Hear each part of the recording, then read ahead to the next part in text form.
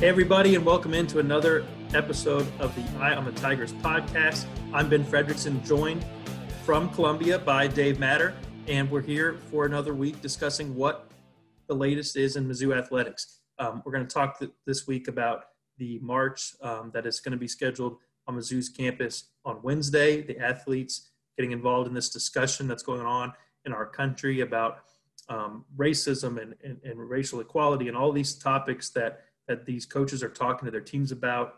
Dave's got the latest on that. Also look at, hey, this timeline. Missouri is about to start football. It's football season, going into a very pivotal week of practice. Where do things stand with Eli Drinkwitz? How's the campus dealing with the COVID-19 pandemic and kind of the scene across college sports in general? We'll dive into all that this week on the Eye on the Tigers podcast. But first, a word from our sponsors who we appreciate because they make this podcast possible. All right, Dave, a lot going on in Columbia this week. Where do you want to start here?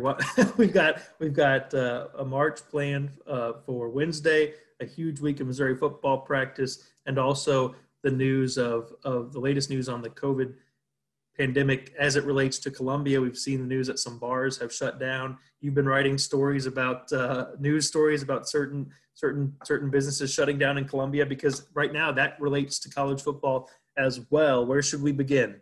Oh, gosh, they all kind of connect at some point, but maybe just with the football aspect of it. Missouri's a couple weeks now into their camp. It's hard to really call it camp because they're in class right now, so it's not two-a-days or anything like that where they're all living in the dorms and doing nothing but football. Now they're practicing in the afternoons. Media is still not allowed to watch these practices. We visit with Eli Drinkwitz and or some of his coaches and players every couple days, kind of get their perspective on things. So it's hard to tell, about injuries or depth chart moves or anything like that. But they did scrimmage on Sunday. They were supposed to scrimmage last Friday. We'll get into why they didn't. Or they were supposed to scrimmage Saturday, but they moved everything around a little bit after Friday's practice was canceled. But again, it's kind of hard to get a read on this team. I think they are what we thought they'd be. They've got some interesting mix of playmakers on offense. Still don't know much about the quarterback situation. I think the defense is going to have to carry this team early and maybe all season if they want to do anything this year that will be sort of memorable. Let's get into what's going on campus on Wednesday and why that previous practice you mentioned was canceled. You and I were talking before we started this podcast, and you go back to 2015 when Missouri football team decided to put its weight behind a protest on campus. That really dealt with a conflict between school leadership and a group of students, and all that resulted from that podcast in terms of strictly the football sense. A lot resulted from it in terms of the fallout. Complete change in administration, national attention, all these topics. But in terms of all that football was missed was one missed practice, and that was a huge national story. This year we have a not as directly focused on Mizzou, protest by the football team, but a demonstration by the football team. But a similar thing in that one practice is missed. And I think it's in part because of this, everything we're talking about in this country. It's still a huge story, but it's not nearly as national as it was in 15, in part because we're seeing it on campuses across the country. And we're kind of seeing a unified approach. What do you make of just the change? We've seen college students, college athletes really stepping up their willingness to speak out on things, doing so as a team, where it's not one player, it's the group, and they're doing it with the support of their coaches. In this case, it's raising awareness to racial inequalities, police who are overstepping their bounds in certain situations, oftentimes when it comes to situations with African Americans.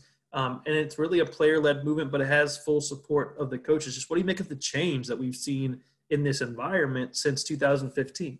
Yeah, it's really interesting. And I think when we look back at this now and even years from now, we might look at that 2015 Missouri team as a little bit more trendsetters than we probably gave them credit for at the time. But I think the college athletes are a little savvier. I think they're more engaged maybe in things going on, not necessarily locally, but politically, nationally. And with other things that are going on other campuses. So they just they seem to be more tuned in. And then I think also coaches, and not just at Mizzou, but everywhere, have realized that, hey, these athletes are more empowered because of social media. They have more of a platform, and they're not afraid to use it. And you better buy in, or you're going to get canceled pretty quickly. And we're seeing older coaches, the ones that we would think would be more resistant to this, buy in and be with their coaches. And we're seeing coaches in markets and parts of the country where you wouldn't expect them to be as tolerant. I mean, we saw Mark Stoops at the University of Kentucky wear a Black Lives Matter t-shirt on a march this summer. We've seen Nick Saban be very supportive of his players. As we record this on Monday, Alabama football players are prepared to march on their campus, similar to what the Mizzou athletes are going to do Wednesday night. I saw Lane Kiffin over the weekend at Ole Miss, maybe the campus, number one campus in this country that's had the most history of racial strife and historical incidents take place on that campus, and he marched with his football players. So I think everybody's just a little more awake to what's going on nationally, and that makes it probably easier for everyone to do. And then also when it's a nationwide story, I think there's probably less scrutiny on the individual schools that do it. They're always going to be that part of the fan base, or at least the audience, that doesn't approve, and we're hearing that. We hear that all the time. But I think it's just more of a groundswell of support and confidence in what they're doing this time around. It seems like between Eli Drinkwitz and Cuonzo Martin, these coaches are not just saying, hey, whatever the players want, we back. They're actually engaging in conversations with their players about why this is important to them, ways that they can be involved while also, being cognizant of the message they're sending. I mean, we've heard these coaches talk about getting players registered to vote, not how they vote, just registered to vote for whoever they want, and being active parts of the national dialogue when it comes to those things.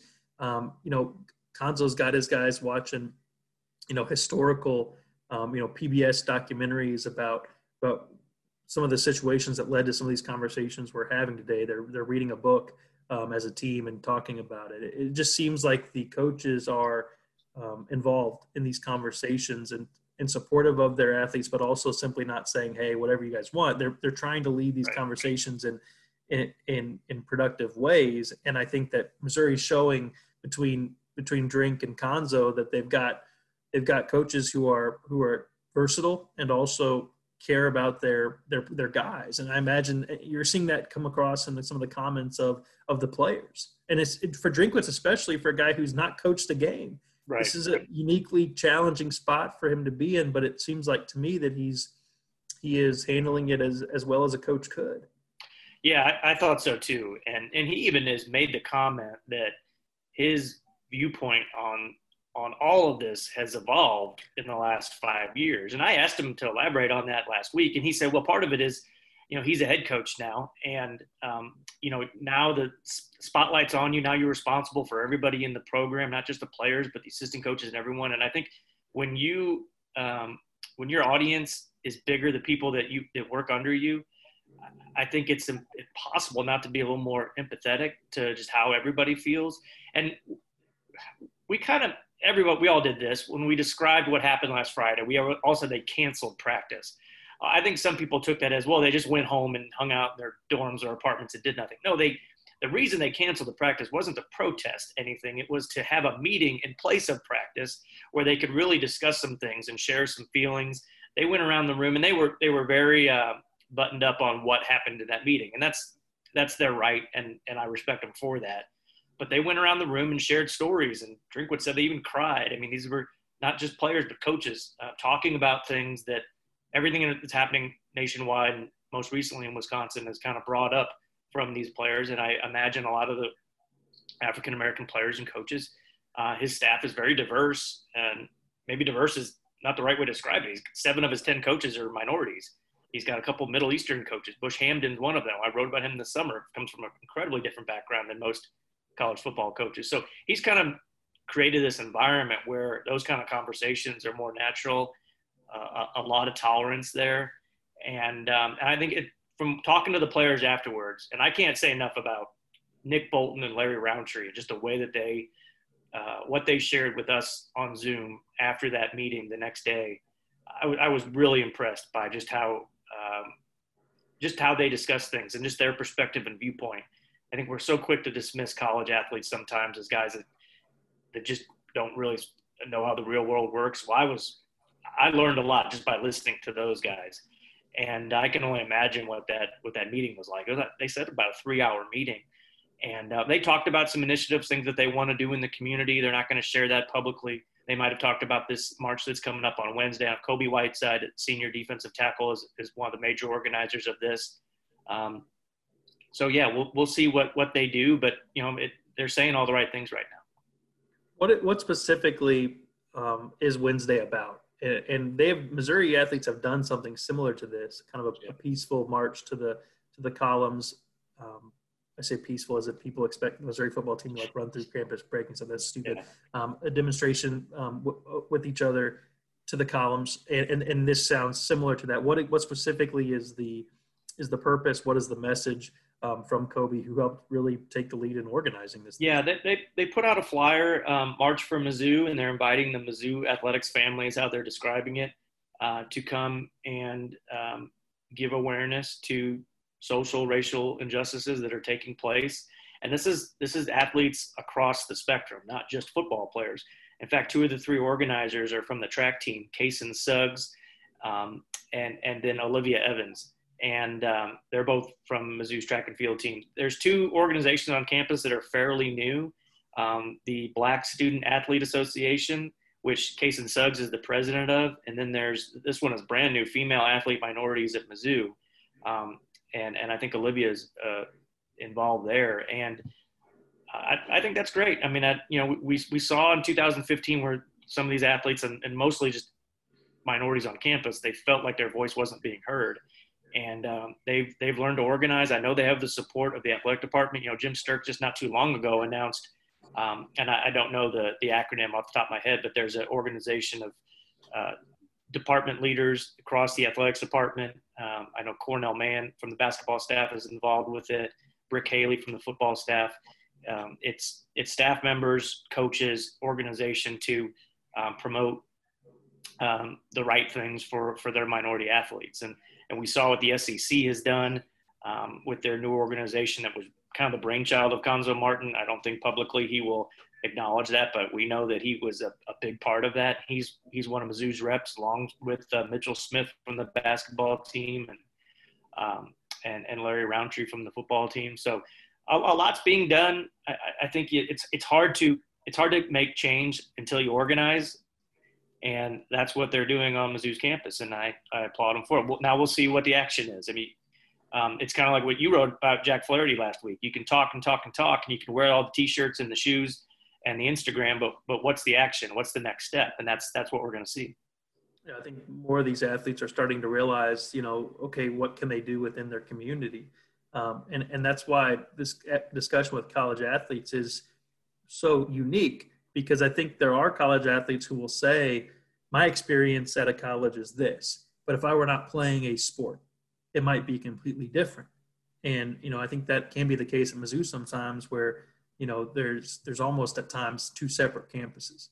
And if college athletes are starting to say, hey, we want to make this a more inclusive place across the country, because that's the case at a lot of schools, then that would be a pretty remarkable thing. And we've seen what kind of power they have when they put their voices together. So interested to see how this continues to play out. For folks who don't understand it or have a negative reaction to it, I would really encourage them to read into it. I mean, Dave's writing about it every day. You can find the interviews available from Kobe Whiteside, some of these guys who are explaining why they're doing this. And I would really not assume what you think it's about, but actually listen to what it's about and maybe try to understand before you disagree.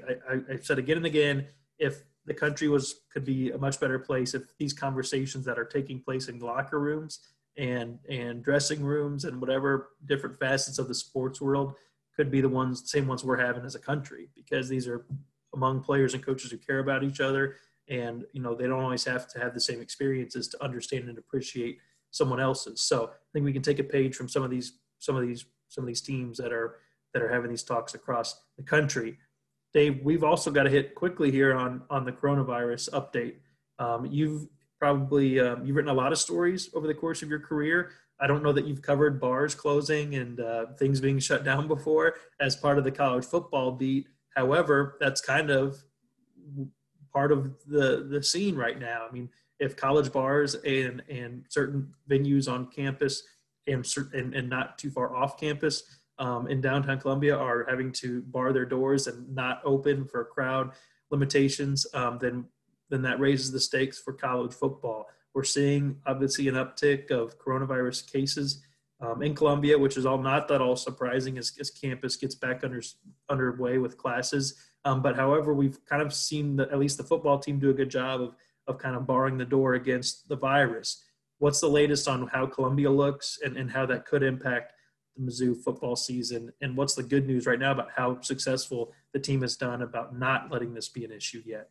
A big issue. Of course, it's an issue. The news for Columbia and Boone County is not good, and the numbers have just skyrocketed since since students came back to campus. As of last Friday, the positivity rate in Boone County, which obviously includes Columbia, is almost 45%. So 45% of people getting tested over, I think, a 2-week, 14 days is nearly half, which is astronomically high. Like anything above 5 to 10 is considered really high.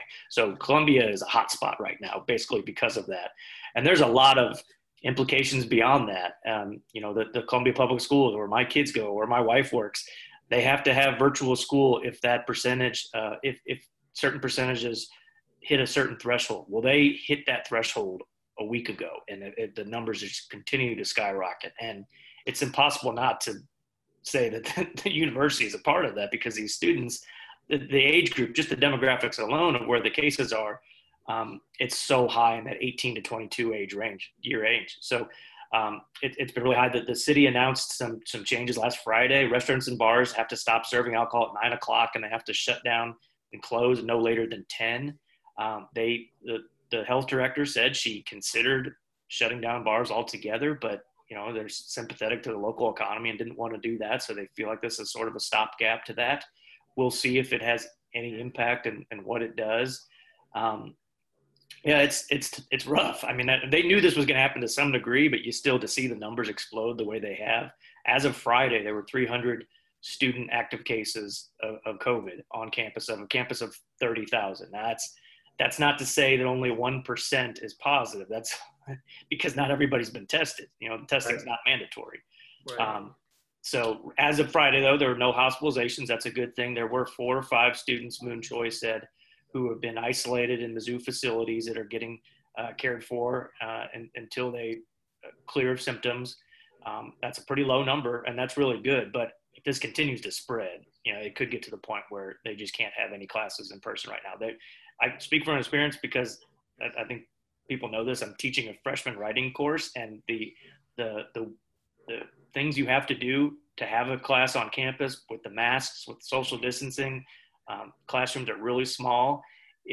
They're doing everything they can, say that much, to try to salvage some classes on campus. We'll see, if that can last this semester.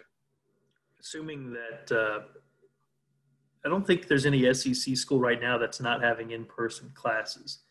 Are there? No, I don't think so. No. And nationwide, Notre Dame, North Carolina State have moved virtual, but so far most schools are trying to do this to some capacity. In North Carolina, Notre Dame, those schools that have moved all online, they're still interested. They're still going to have football. They have made that.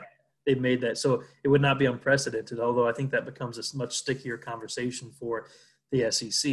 And we've talked about that a lot. If you don't have students gathering on campus, can you have unpaid student athletes practicing?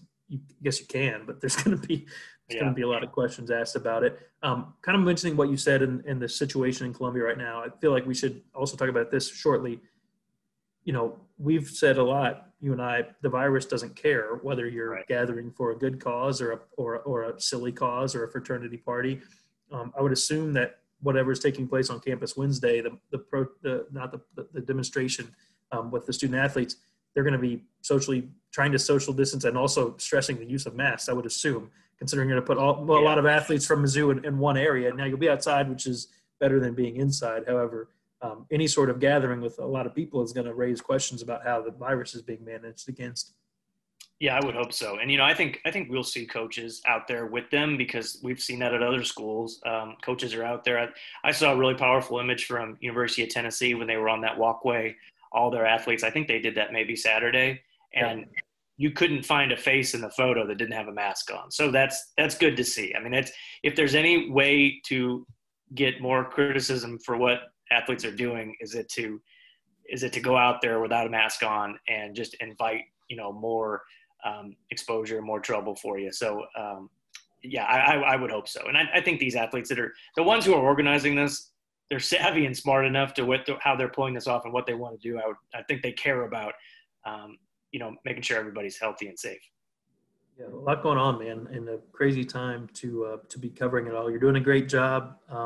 You're showing your all your different skills, covering a lot of different things at once, man. But keep up the good work, and we'll be back next week. We're going to start doing these weekly as college football season gets closer.